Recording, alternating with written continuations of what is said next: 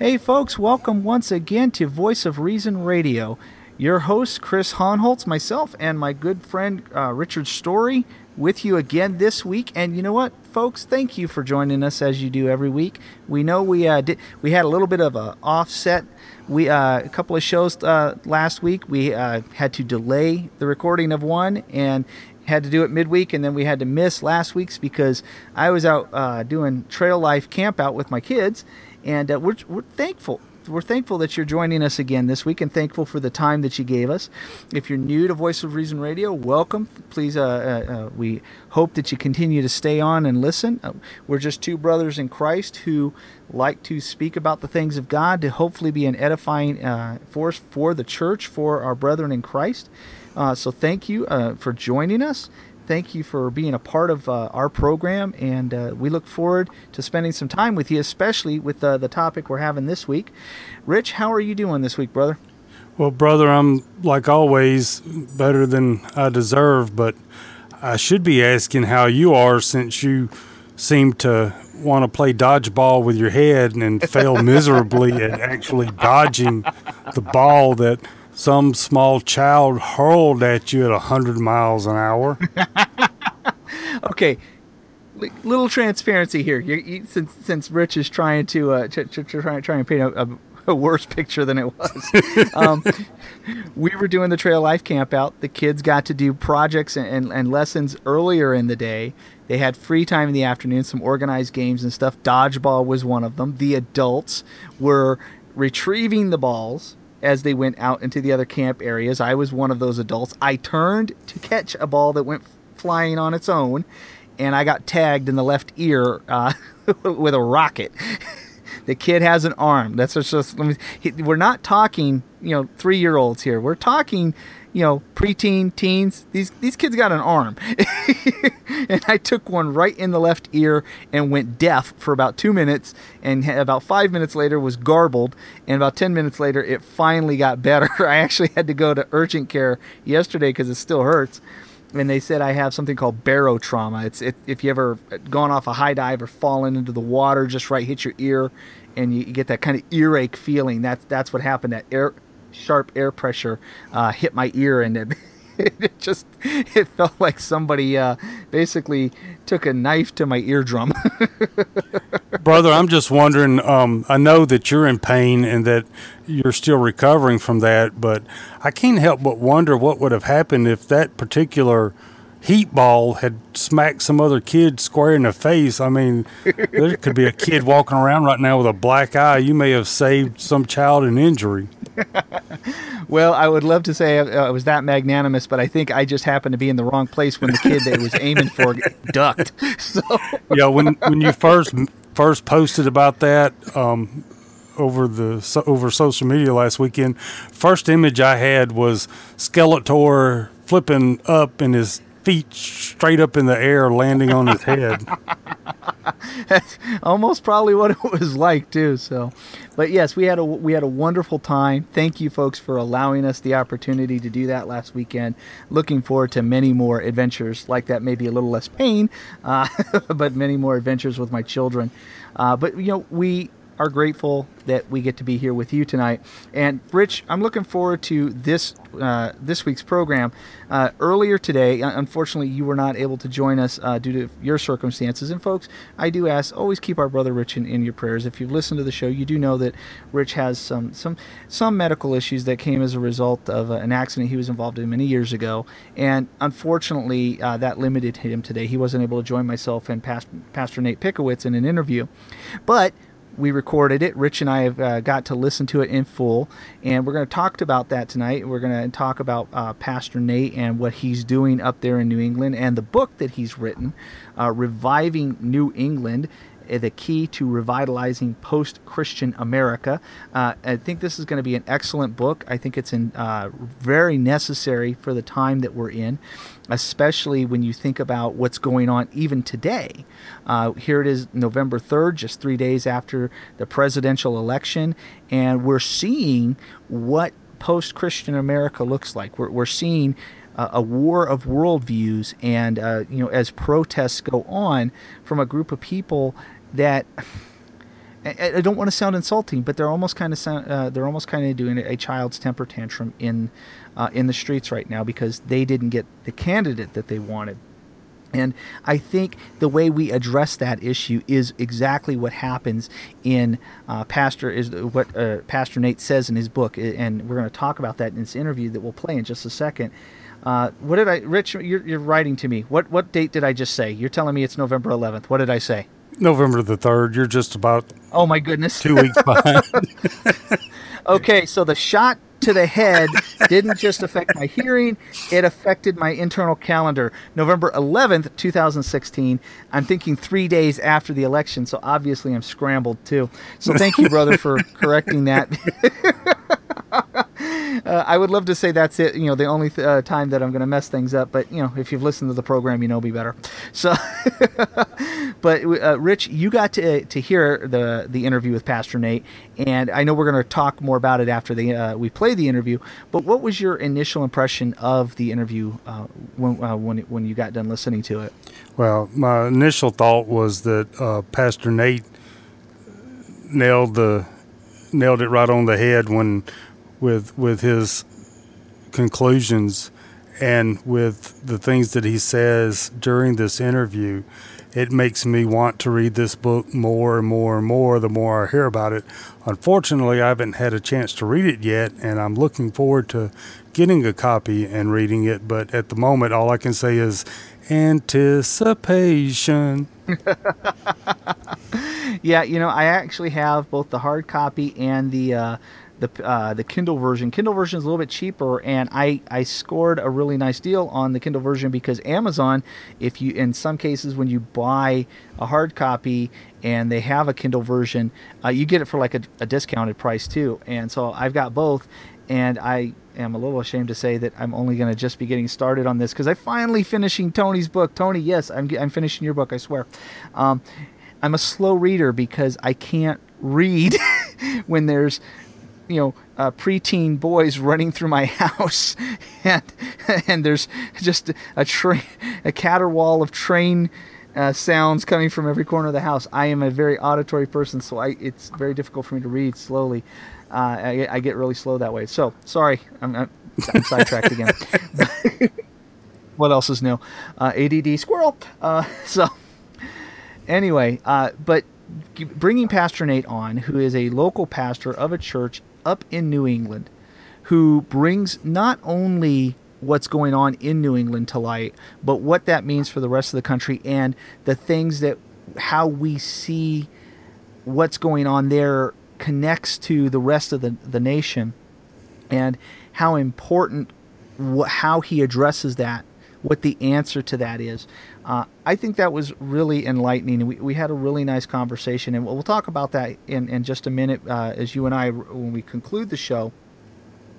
But I just want folks to really sit down and listen to what Pastor Nate has to say. This is a pastor of a small church who just has a heart for God, who genuinely loves the Lord, wants to build up the body of Christ in the Word of God, and desires to see that happen in churches across America. This is not a man who's looking to teach you church growth methods. He's not trying to sell you on some bill of goods. He's not trying to guilt you into something. He simply wants to see churches preaching the Word of God faithfully. And I think that's the heart of his book. I think it's the intent of his book.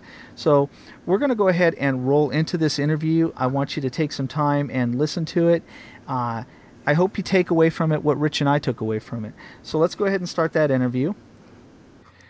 Well, hello, folks. Once again with Voice of Reason Radio. I am here with our good friend, somebody we've talked about before, Pastor Nate Pickowicz. He is the pastor and planter of Harvest Bible Church in Gilmanton Ironworks, New Hampshire. He holds a BA from Muhlenberg College and an MA from Trinity Theological Seminary. He writes for the entreatingfavor.com and servantsofgrace.org blog sites. He is married and has a wife, Jessica, and 2 children. He is going to join us today about the new book he just wrote, and one we encourage you to go out there and read, and that is Reviving New England.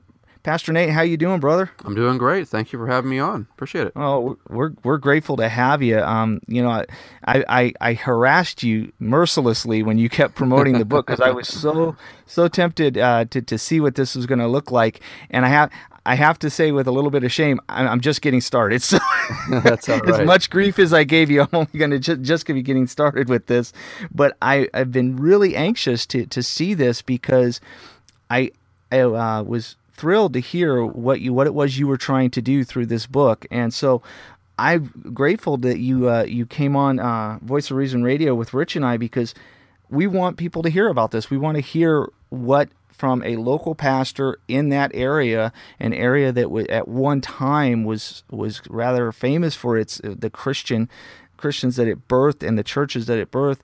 It's become so different now, hasn't it? Yeah, it's definitely a different land than it used to be, for sure. Absolutely. Yeah. So what was your intent when you decided you wanted to write this book? What were you hoping to accomplish with that?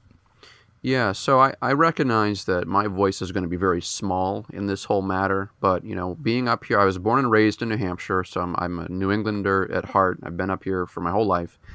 And when I was a kid, it was just generally understood that, if you wanted to find a good church, a good Bible church, you had to travel a long way. And it was every believer I knew struggled to find a good church. And, once you found a good church, you kind of like hung on for dear life. And I know that's the case in lots of parts of the country, but it was just kind of like a given. And when I branched out and looked around at what was in other places, and when I became a pastor, I started to travel around and meet pastors and look at churches, and I just realized how barren things were. And I would hear people's stories about how difficult it was. And I started to read history and say, boy, this was not the case even 100 years ago. I mean, this has not always been this way. And what happened? And so the book was really written as a call for a return to biblical faithfulness. It's certainly my heart's desire that believers and pastors and churches up here would turn back to God if they have turned away, that they would reestablish themselves, get back to the things that we know are good, right, and true, biblical preaching, a focus on repentance, the gospel, just simple things, but it's it's the simplest things that we seem to forget to do. So it's just a desire to see New England return. And I really genuinely believe that if we were to see any kind of spiritual awakening or revival in New England, which is the coldest, deadest spiritual region, the most liberal region in the country, if we were to see a revival up here, I really believe it would spread like wildfire across the country. And so it's a return to biblical faithfulness is really what it is. Oh, that's fantastic, bro. That's fantastic. I remember listening to one of your more recent podcasts where you were talking about the book, and you were talking about how, as you just said, if we could see this happening in New England, it would hopefully that same thing could occur throughout the U.S. But you said something about New England that I thought was very interesting and maybe might be reflecting of what we'll see happen throughout the United States if it continues. And as I recall, I think you said something to the effect of, statistically speaking, that was it 1% to 2% of people in the New England area would basically be born again Christians, and that the rest would not even consider themselves affiliated in that way. Was that what I understood you to say? Yeah, so the data, it's a good question. The data for this is really hard to interpret because I was in a chat room, which is always dangerous. I was in a chat room online and talking with a guy, and I was basically kind of lamenting where we are up here. And he said, "What are you talking about? New England is 65% Christian." And I was kind of like taken aback. I'm like, "What are you talking about? Like, that's never been the case up here. Like, as long as I can remember, it's not 6 out of 10 people." When I was a kid, I went to an elementary school here in town, and out of maybe 400 kids in my school, I knew one other kid that was a Christian. And small town, everybody who was in town. So one other student I knew was a believer, and I would just spend time with them and just talk to them, and we were alone. So my experience was that we were not the majority at all. And a couple years ago, they started to do some analysis and surveying the region. And a lot of people might identify with church going, or they might the Roman Catholic Church is really big up in New England, and so a lot of people say the term Christian. But when you really start to examine the belief system, again, it always, people get upset when you say, oh, such and such or so and so is not a Christian, because if they say, well, of course I'm a Christian. But when you look at what a person believes, do you believe what is true about Christ? Do you believe in the gospel? Do you believe what the scriptures say? When you examine the actual biblical worldview, do they have a biblical worldview? The numbers are staggeringly low. Some cities are 1.5%, 2%, 3%. I mean, it's very, very low of people who would identify as Bible-believing Christians. It's embarrassingly low, and culture certainly bears that out. So we see it. I mean, we just people just, they don't even identify at all. And further than that too, when you're talking to, like, in other parts of the country where there might be a cultural Christianity aspect, people just go to church because that's what their grandparents did, and that's just what you do. It's the right thing. We don't have that up here. You walk up to someone and say, "Oh, what are you doing on Sunday?" "Oh, I'm going, going and play football," or whatever it is. And you say, "Oh, you're not going to go to church?" "Why would I go to church?" There's no mandate at all. There's no desire to seek the things of God. There's not even a cultural mandate. It said, "I'm not a Christian. I don't go to church. Why would I go to church? I'm fine." So not that, we want cultural Christianity at all, but certainly, people, if there is sort of a cultural mandate to at least be interested in the things of God, there is more of a chance that maybe a person might hear the gospel if they're at a Bible preaching church. But for a whole culture that has no desire whatsoever to even talk about this at all, it makes it work very difficult, very difficult. So in a lot of ways, it would be quite a bit different from what we at least typically see throughout the rest of the United States, where there does seem to be some attempt to identify with faith and with church attendance. But practically speaking, it's the same thing. The worldview, the commitment to the Word of God, it's just not there. So really, New England's rather further ahead of the curve as far as the attitude towards the Christian faith. Would that probably be a good, a way to look at it? Actually, you're more correct than because in looking at the whole thing and sort of the I can't think of a good word, the timbre of the book, the sort of the feel of the book was sort of hearkening back to seeking what New England used to be like, not in terms of going back in time, but just seeking the older ways of biblical faithfulness. But in truth, we're not behind the rest of the country, like you said. I had one pastor tell me, this is the future. New England is the future of America if they continue to turn away from God and reject Him and reject even just morality. So, what we saw, again, I'm not a real political guy, but what we saw in the election, just that whole, this whole region, not just being blue, but being just rankly liberal. Massachusetts, Boston is extremely liberal. Vermont is very, very liberal. So, when you look at just the liberality and sort of the oppression of the church and sort of the desire to kick God out of every possible avenue, we are leading the charge with paganism for sure. So, you're more right than I've heard that assessment from other pastors before, that if something doesn't change, all of America is going to be where New England is right now. Yeah, and in fact, what I've heard in recent years was what's going on over in Europe. The abandonment of biblical principles, the abandonment of Scripture, of the church. We was maybe 10, 15 years ahead of what the church in America would be looking like. But it sounds to me like what's happened over in Europe is the beachhead for it sounds like New England. It sounds like it's hitting there first. Yeah, I think we go in waves. Culture kind of goes in waves. We saw this back. Spurgeon dealt with this. He dealt with a whole entire culture that was rejecting, not just Christianity, but rejecting, just the moorings of of how science and philosophy, and I mean, just the underpinnings of society was changing, radical change in the 1850s, 60s, 70s, so on and so forth. So we've seen this before, and we just always, the natural man is always going to, lean away from God and go toward the flesh and embrace worldly philosophy. That's just always going to be our nature societally.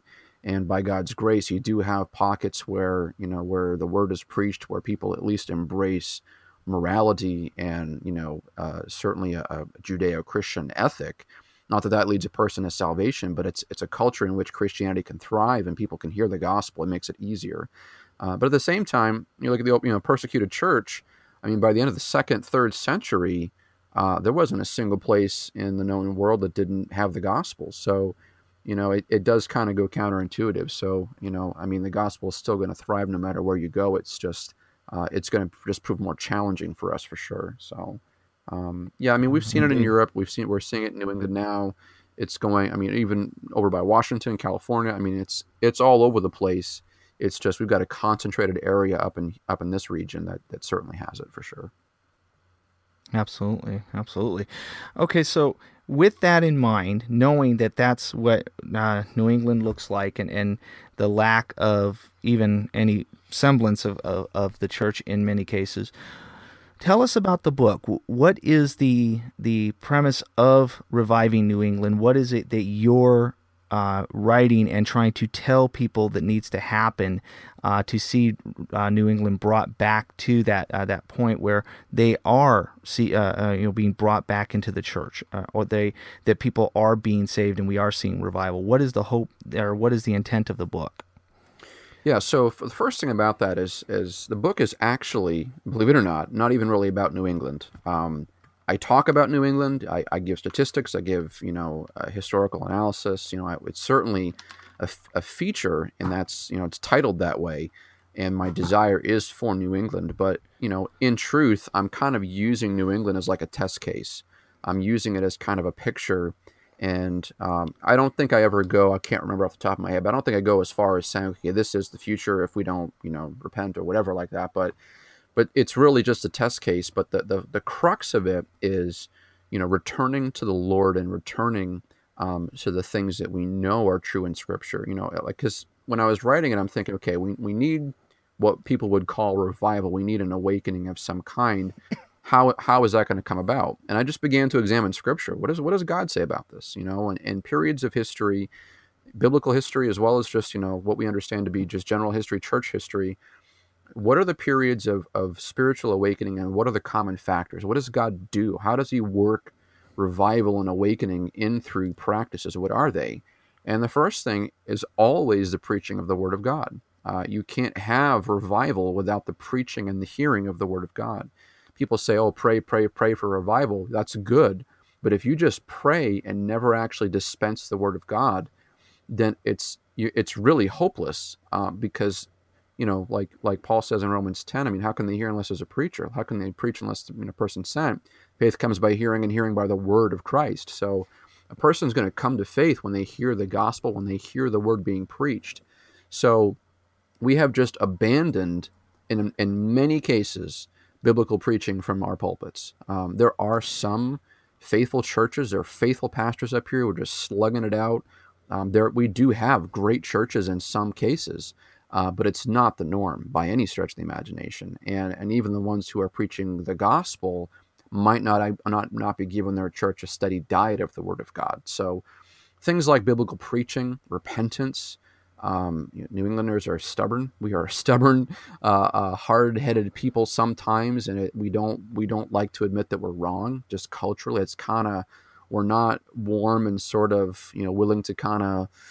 We are hard-necked, hard-headed, and I'm speaking of myself as well. We just do not want to be wrong. Our Patriots are never wrong. They never cheat. They never lose. We are stubborn people. And, the reason, we're stubborn for the Patriots is because they are awesome, and that's just the way it is. But, generally speaking, it's a spiritual condition, not ever confessing, repenting. That's a spiritual problem. Fellowship is another thing where when the church thrives is when people are actually obeying the mandate to love one another, we are closed off people. We don't like to be in each other's houses. There's no, in the book I talk about Southern hospitality, there's no Northern hospitality. We're not known for that. So there's just real basic key elements that Scripture talks about over and over and over again, markers of true godliness and of saving faith, that we have to get back to those things. And if we were to do that, the Lord it's his prerogative, but he very well may work through that faithfulness and begin to bring about spiritual renewal that could take place in New England. But when you read the book, it really could be anywhere. I mean, these are general biblical principles. So that's really the desire, is to just encourage believers. If you're already running faithfully, keep on running. If you know that you're weak in some areas, harden your position, go back to the Lord, return to him, do the things you know are right. And if you're away from him, repent and come back. It's a desire for people to be faithful to God. Amen. Amen. So I think, I don't think anybody that would listen to this program would disagree that one of the biggest problems we see in the church is the lack of biblical literacy. And certainly you're indicating that the church in New England, that the ones that are not part of that few and faithful remnant preaching the word faithfully, they're not preaching the word of God. They're not consistently putting it and exegeting it there for their congregations. What, in your experience, based on your time up there, what is the reason for that? Is there just a lack of trust in the Word of God? Is it an error in theology? What has brought about that kind of biblical illiteracy that we're having to simply say, you need to go back to the Word of God. You need to actually teach faithfully what it says? Yeah, I think there's a lot of things to that, and I think part of one thing as I was studying history, just generally speaking, one of the things I was learning is that there's really no simple, it's not just this happened, then that happened. History is very complicated. Our spiritual condition is very complicated. So the reasons why people do what they do, it might not be one or two things. But I will tell you that I think that in my opinion, there is a general sense of faithlessness. I think it's easy for pastors to buy into pragmatism. We have so many talking heads in quote large successful churches who are telling pastors and churches to direct their focus away from the Word of God. People don't want to hear just exegeting Scripture. That doesn't help them anything. You got to meet them where they're at and help them. You got to give them answers, and it's like, okay, that sounds right. Like, it sounds like it would be good, but that's completely antithetical to everything the Bible teaches us. So I think that there's a lack of faith in the power of Scripture. The Word of God is living and active. Hebrews 4:12 tells us that. So if we're dealing with a book that has words in it that are living and active, and the Spirit of God actually works through those words in some way, I don't understand how he does it, but he does. If that's what he's doing, and then we think we can somehow muscle him out of the way and replace him with our pragmatic attempt, I mean, that's foolish. I mean, it's really just wrong. So I think we've bought the lie that everything has to be pragmatic. I think there's a fear of making people feel bad. I think so many churches up here are so depressed. So, we struggle to meet our budgets. We have old, dilapidated buildings. Some of us don't even have buildings. I think there's, if you lose, in some cases, a couple of families, your whole church might go down. So, I mean, there is a sense in which people are, churches are dying to keep people in the seats. And so if I'm going to tell them that they've sinned against a holy God and they need to repent, and that's going to drive them out of the church, I don't want to do that, because we got to keep things going. We have to keep the endowment going. We got to keep the building going. We got to keep this thing afloat. So, we're trying to tickle the ears of our people. And I'm not saying beat them in the head with truth until they bleed. I'm just saying, like, be honest with people. You have to be honest before God and before your congregation. Like, you need to tell them lovingly what's true, and trust that the Lord's going to work through that. I think part of it also is maybe just a laziness, a non-commitment to wanting to do the work of exegesis and application, I think preaching is hard. I mean, it takes a lot of energy and a lot of study, and I'm not the greatest at it, but it does take work. And I think there's a lot of guys who just don't want to do the work. So I think there's a lot of things going on. I think there's always going to be that tendency to drift away into our flesh and not be faithful. But we're called to do it. We're called to be faithful and to just dispense the word and trust the Lord that He's going to use what He promises He's going to use to sanctify His church. Ephesians chapter 5, Jesus says He's going to wash them with the water of the word. I mean, that He promises this. So why we don't do this, forget New England, why we don't do this church-wide is a mistake. It's a mystery to me because the Lord has promised that He would do it. So yeah, there's a lot to it, and I don't certainly claim to have the corner on understanding all of it, but you do see patterns, and it's like, man, just preach the word, like it's not rocket science. Like open a Bible and just tell people what it says, like. I think you made some really good points about that, because I think sometimes we get a little bit caught up on getting upset with the seeker-friendly movement because we do see what they're doing, and it's completely unbiblical. It's about basically making people feel good in their sin so they show up in the pews. But you touch on something that I think sometimes we do forget, even though the motivation is wrong, and that is the smaller churches, the pressure they're under just to stay open. And to be able to, it's like, well, I can exegete the word, I can teach it, but people aren't going to show up if they feel bad about their sin. And so do I compromise, and do I maybe make it a little less painful just so that they'll show up every week so I can hopefully do something and hopefully keep the church open?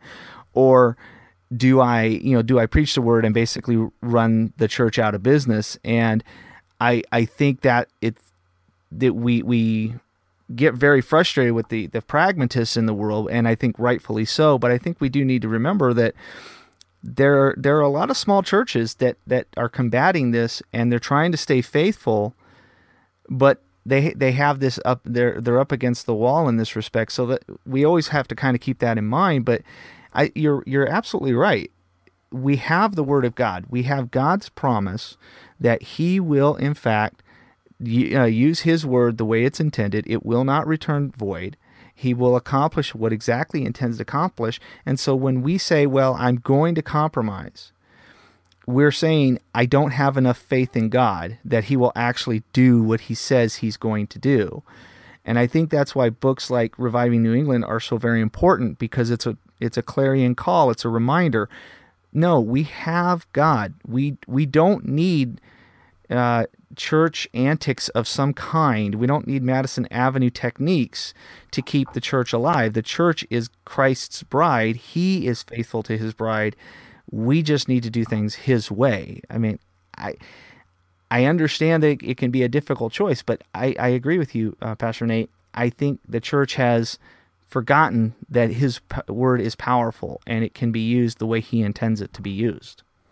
And I think too, another aspect of this is that I think the church or church leaders can sometimes set up a false dichotomy where they say, okay, either you preach and exegete the word, tirelessly, faithfully, meticulously, and then run your people out because you don't ever apply it and it's all head knowledge and it doesn't go to their heart and they're just going to sit there and listen to you parse verbs, or you can give them, marriage advice and financial advice and how to, do at the expense of the word. And they set up these two camps, false dichotomy, that are wrong. Right. True biblical preaching, true expositional preaching, it does exactly what Paul tells Timothy to do. I think it's in 1 Timothy 4:13. He says, until I return, devote yourself to the reading of the word, exhorting and explanation, application, teaching. So, we have a model where, okay, you read the text, you explain what's in the text, what the words and what it means and the grammar and all that stuff. But then you do have to exhort with the text. You have to apply the text. So a good expositor is not just going to do word studies for a half hour and then say, okay, go with God, be warmed and filled. You have to bring that to them. You have to bring it to bear on their marriages and their families and their daily walk and their life and their sin and their habits. So all of that pragmatic stuff is fine. Dealing with needs and issues in a person's life, that's that is essential. But what's the authority behind it? If I'm going to go tell someone how to have a good marriage, well, who says? I mean, I can't use my marriage as the benchmark. Am I thankful with my marriage? Of course, but I'm not the standard by any stretch of the imagination. Christ is the standard, and his relationship to his bride, that's the standard. So I have to bring Scripture to bear with the authority of the Word of God on the person, but they're never going to recognize that authority until God is actually speaking to them through his Word. So anyway, I don't want to go too far with this, but I think this false dichotomy, and we all know the voices that we hear that are saying this, get your eyes off Scripture and just look to Jesus. Okay, well, that sounds great, but it's wrong. It's just flat wrong. Right. Because you are dividing God from his Word, and Scripture never does it. Jesus never does it. So we have a responsibility to bring people to right the nose right up to their up to the Word, bring that Word to them, explain it, and then apply it. If we don't apply it, then it's not going to have its full effect. So the task is multifaceted, and I think that faithful ministers need to devote themselves to all those aspects. But I think we do a great disservice when we set up Christ against his Word and try to say, well, this is practical, that's theological, and it's two different worlds. I think it's not.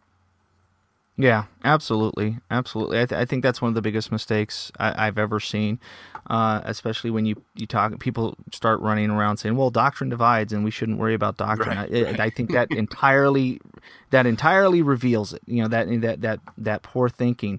And I think that goes back to, what are we teaching from the pulpit? And right. If you're not doing, as you say, you're not teaching it not only what does it say, but how does it apply, then you're failing your congregation, and you're making assumptions about them that are inappropriate and incorrect. And so what I hope people take from this is, number one, they go get your book. Go to Amazon, go get the book and read it. Right. And number two, go sit down with your pastors, and please, folks, if you do this, don't. We saw this when the biblical evangelism came back onto the scene, and a lot of people rudely and sinfully went to their pastors and kind of smacked them with Ray Comfort's book and said, "You need to do this." That's wrong. Don't do that. So don't do this with Nate's book, please. But sit down. Maybe give a copy to your pastor as a gift. Ask his thoughts, and start talking to your pastors about what the church can be doing to equip the body of Christ biblically. Because Pastor Nate, you touched on it just a bit ago with regard to what's going on post-election. I mean, today is November 11th. It's now been 3 days since the election, and beyond all odds that anybody projected, which made the liberals' heads explode, Donald Trump got elected. And right now we have an entire generation of people who are running out into the streets, screaming, hollering, crying, and I don't mean this to sound rude, but it is almost the adult version of a child's temper tantrum in a store. I didn't get my way. I didn't get the candidate I want, and now I'm going to go forth and do damage. And I think you and I would probably agree on this, Pastor Nate. That's not an election issue. That's a worldview issue.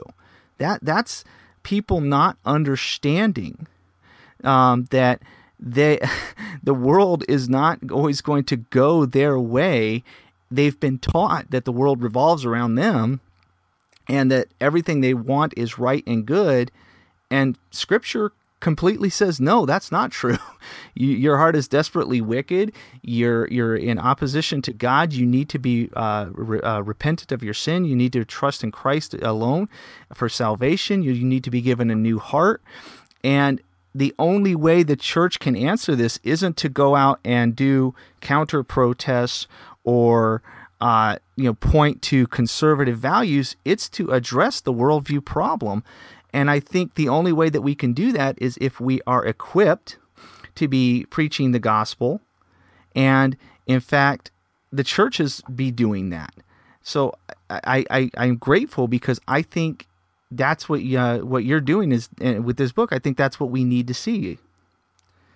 Yeah, one of the things that we're seeing is we're seeing externally what's been going on internally for a long time. We're seeing, this is idolatry. When people put their trust in governments, when they put their trust in world leaders to save them, when they put their trust in whichever celebrity that they want. I mean, this isn't just a Hmm. matter of political candidates. It's a celebrity. I mean, Yeah. when my celebrity is better than your celebrity, and I mean, the bottom line, is not, like you said, it's not the election. The bottom line is that this is a faith problem. We are putting our faith and our trust in everything else under the sun, governments, world rulers, our causes, groups, whatever identification we can think of. We're putting our faith in the wrong things. And it's not a matter of nations, but and when people start to see that they have a need, that their angst and their frustration and their brokenness is not going to be reconciled or solved by which candidate gets into office. Once they realize that and say, boy, you know what, there's actually something bigger than all this. I have something going on inside that can't be fixed by a human. It needs to be fixed by God. And they need to be turning their life over to Christ. And then, I mean, this whole election gets a lot more bearable when God's in the picture. When you see that my hope is not built on anything here. Certainly, I want to live in a country that that it allows freedom of religion and the ability to be able to function and provide for my family and safety, and those are all wonderful things. But I'd still be a Christian in a persecuted environment as well, by God's grace, of course. So it's not an issue of who got in, who didn't get in. The issue is, where's your heart, where's your faith? And I think that this is the church needs to see this as an opportunity, not to stump for anybody, but an opportunity to actually meet these people where they are. And when people are angry and bitter at work, and you're talking to them, and they're flipping out, or if they're on Facebook or whatever, don't throw your hat in the ring and start jumping on them. Ask questions. Well, talk to me about this. How are you feeling? And I'm not the best at this, by the way, but boy, there's just such an opportunity to be able to talk to people about what one of my elders calls a transcendent purpose. That there's something more, there's something greater at stake here. It's not just government. It's not just your rights. There is something more. There's a relationship to an eternal being which has been severed because of your spiritual condition. So we have an opportunity to minister in a way that's unprecedented in our history. And I just pray that we don't miss it. I pray that we don't get caught up with mission drift and get off the deep end, and just stay focused on Christ and preaching the gospel. And in addition to that, being loving people, actually caring for how they're doing and how they're feeling. I mean, that matters. How you love people, that really matters. So there's a lot that could be said, I think, about that. But I think that's the core issue. It's a faith issue. Amen. Amen. Well, Pastor Nate, I appreciate you coming on. I want to be respectful of your time, and we've been together about a half hour now. And so before we wrap this up, I just want to say thank you. What's that? I said, I'm getting the brush off, man. No. Like we were just getting rolling. We were just getting rolling. Oh no, I want to keep you on. I'm going to have you come back on. I really want. One of the things I love about how your approach to teaching the Word of God is that it can be very easy about coming down heavy-handed, and especially when we're talking from a truly biblical conservative perspective, we can come off very heavy-handed. And one of the things I so greatly appreciate about you is that you don't do that. You stick to your guns. You don't compromise the Word of God. But at the same time, you want to approach people in a manner that you're not going to be a stumbling block in addition to just what the Word already says. And so I love your approach to that, and I want to have you back on and talk more about that kind of stuff. I just don't want to take up too much of your time, and I love having you on here. So we're definitely going to have you back on. No, the other thing too, I appreciate your kind words, but another thing too is life and ministry, family, everything, it can be so heavy sometimes. And so one of the things I think is important is just to not take yourself so seriously. Yeah. So if I have any merit at all, just in how I handle anything, it's simply because I just don't think that my feelings are worth that much to be hurt, or to, I'd rather just kind of have some fun and pick on people and do it in a spirit of love in a way that they can handle. So, no, I enjoy, you and I go back and forth online, and we're friendly to each other, and I appreciate what you're doing and what you and Rich are doing together. And I'd love to come back on at some point and talk more about these things. And I'm grateful that you thought to have me on. I do appreciate that. Well, we're grateful that you came on because we don't have obviously a huge following, but the people that do follow are faithful and listeners, and I think they're going to benefit from Reviving New England, and I certainly want to expose them to that. So certainly, folks, go out, go to Amazon.com, find Pastor Nate's book, Reviving New England, get it, read it, learn more about what we as Christians can be doing about bringing revival not only to one specific area of the country, but throughout our nation, especially in a time such as this. Pastor Nate, how can people be in touch with you if they wanted to learn more? Well, they can I have a public Facebook page. Just go to Facebook and just type in Nate Pickowicz. I do have a personal page, but my public page is accessible to anybody. Stop. Your name is only slightly harder than mine, so do my listeners a favor, spell it. Well, are you going to link it? You're going to link it on social media? I will definitely. I'll definitely. You can also follow me on Twitter. I'll definitely link it, but I had to. I will spell it. Give you that one. All right, I'll spell it. So my name is Pick. So pick, like you'd imagine pick. Owicz. So you can find me on Twitter. You can find me on Facebook. You will not find me on Instagram at all. You can find my buddy Landon Chapman on Pinterest for some silly reason, but no, I'm just on Facebook and Twitter. Hit me up, follow, hang out with me, do whatever. I love to talk with people about this kind of stuff. So absolutely. Amen. And Pastor Nate, you said something on social media yesterday, and I'm top of the list to say yes every single day. Now that the election is over, can we get back to talking about Jesus? Yes, right. Every day, folks. Get back on there. Follow Pastor Nate in Facebook, Twitter. Go check him out at entreatingfavor.com. Go listen to him on the Fire Away podcast. Both fantastic resources. Pastor Nate, I love your articles on the Best Book in the Bible series.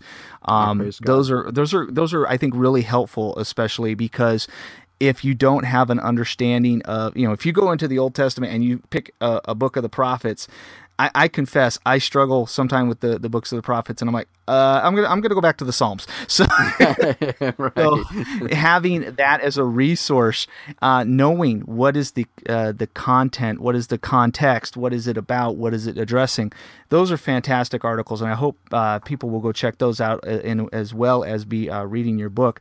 But folks, go check out the folks at Entreating Favor. Go check out the Best Book in the Bible series by Pastor Nate on that site. Check out the Fire Away podcast, and most especially pick up a copy of Reviving New England. Be reading it and be prayerfully considering how we as Christians can be involved in the promulgation of the gospel and the teaching of the Word of God. We need it in this day and in this age, especially now as we see what's going on in the world around us. So, Pastor Nate, thank you so much for coming on. Very grateful, and I just pray that you have a wonderful weekend. Awesome. Thank you so much, Chris. I appreciate it. Okay, Rich, so we've had an opportunity to listen to Pastor Nate's interview, and I got your initial reaction before we started it up. Having heard that, having had an opportunity to listen to Pastor Nate talk about New England, to talk about what's going on there, and to talk about why he wrote the book, what do you think is the takeaway? What's something that you, when you hear that you want to see happen as a result of that interview?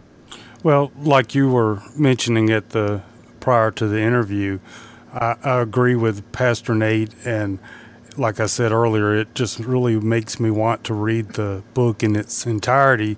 But when you pick up this book, or even really initially, if you read the title, it's Reviving New England, but it has applications to not just New England, but to all of the United States, and not even just to the United States, but to all over the world, because the the darkness that is in New England, that same darkness surrounds the entire land, and the solution, regardless of where you happen to be in the world, the solution is getting back to preaching and expositing the Word of God like it was intended, and to be teaching, if you're a pastor, to be teaching the entire whole counsel of the Bible, and to, if you're not a pastor, to be reading and studying your Bible, know what the Bible says, know what Christ says, and to be sharing the gospel with those around us, brother.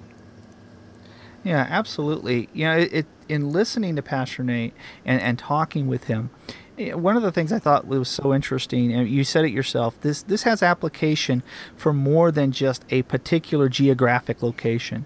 I mean, someone looks at a book like this and they may say, Reviving New England. Well, I live in California. Why do I worry about what's going on in New England? Pastor Nate made it clear this isn't just a book about New England. It's that's the backdrop. And you listen to what he said about what New England looks like right now. And as he pointed out, and as told to him by another pastor, if the things in our nation do not change, New England is simply a microcosm of what the rest of the nation will look like.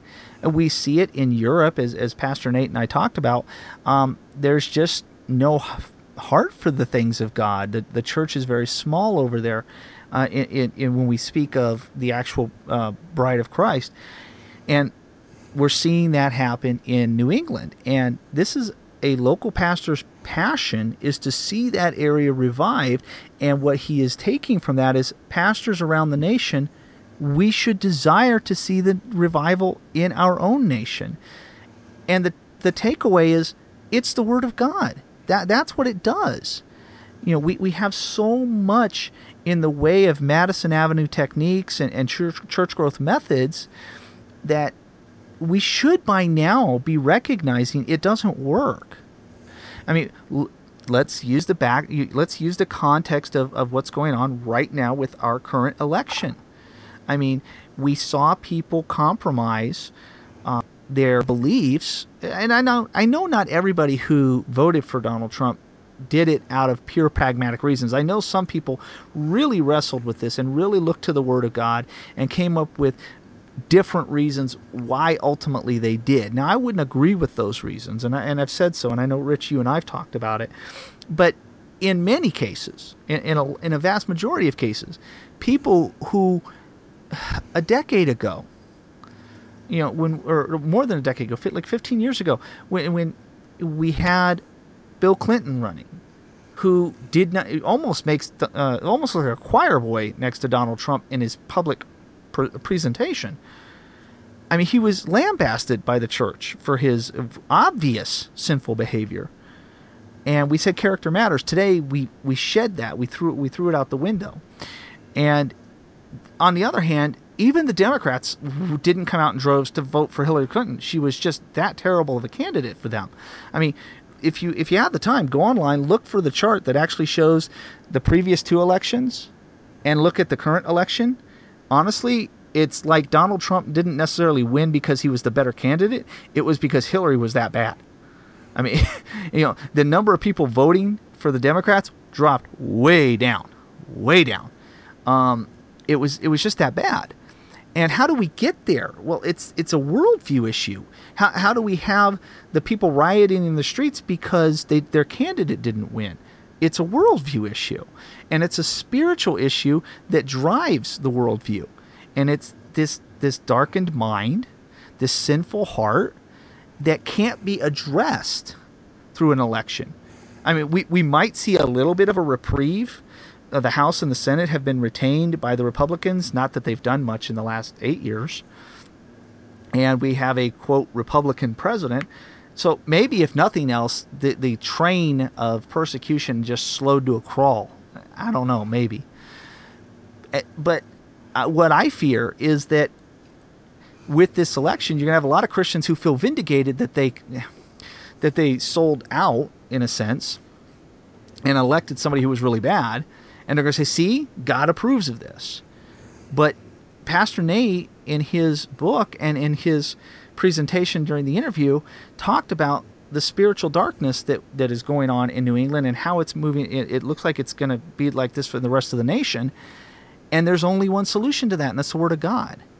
I mean, Rich, what else do we have? I mean, how much more evidence do you think we need that all the methodologies have failed? I mean, I don't know what else we can point to, even with this election.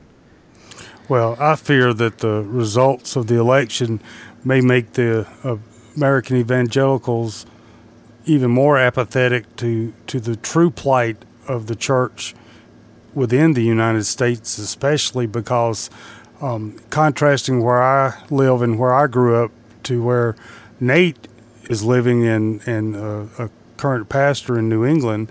I mean, in the interview, he points out that area is dominated by, Catholicism, and that, he speaks to someone about going to church on Sunday, and they're like, well, why would I go to church? I'm going to play football.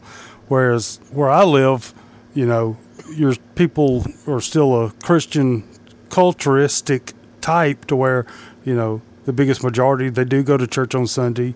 They do expect others to be going to church. It's not a if you go to church, it's where do you go to church. But the problem is the same spiritual darkness is prevalent here that is in New Hampshire, even though the biggest majority of those that live in the Bible Belt here in the Southeast would profess to be a Christian.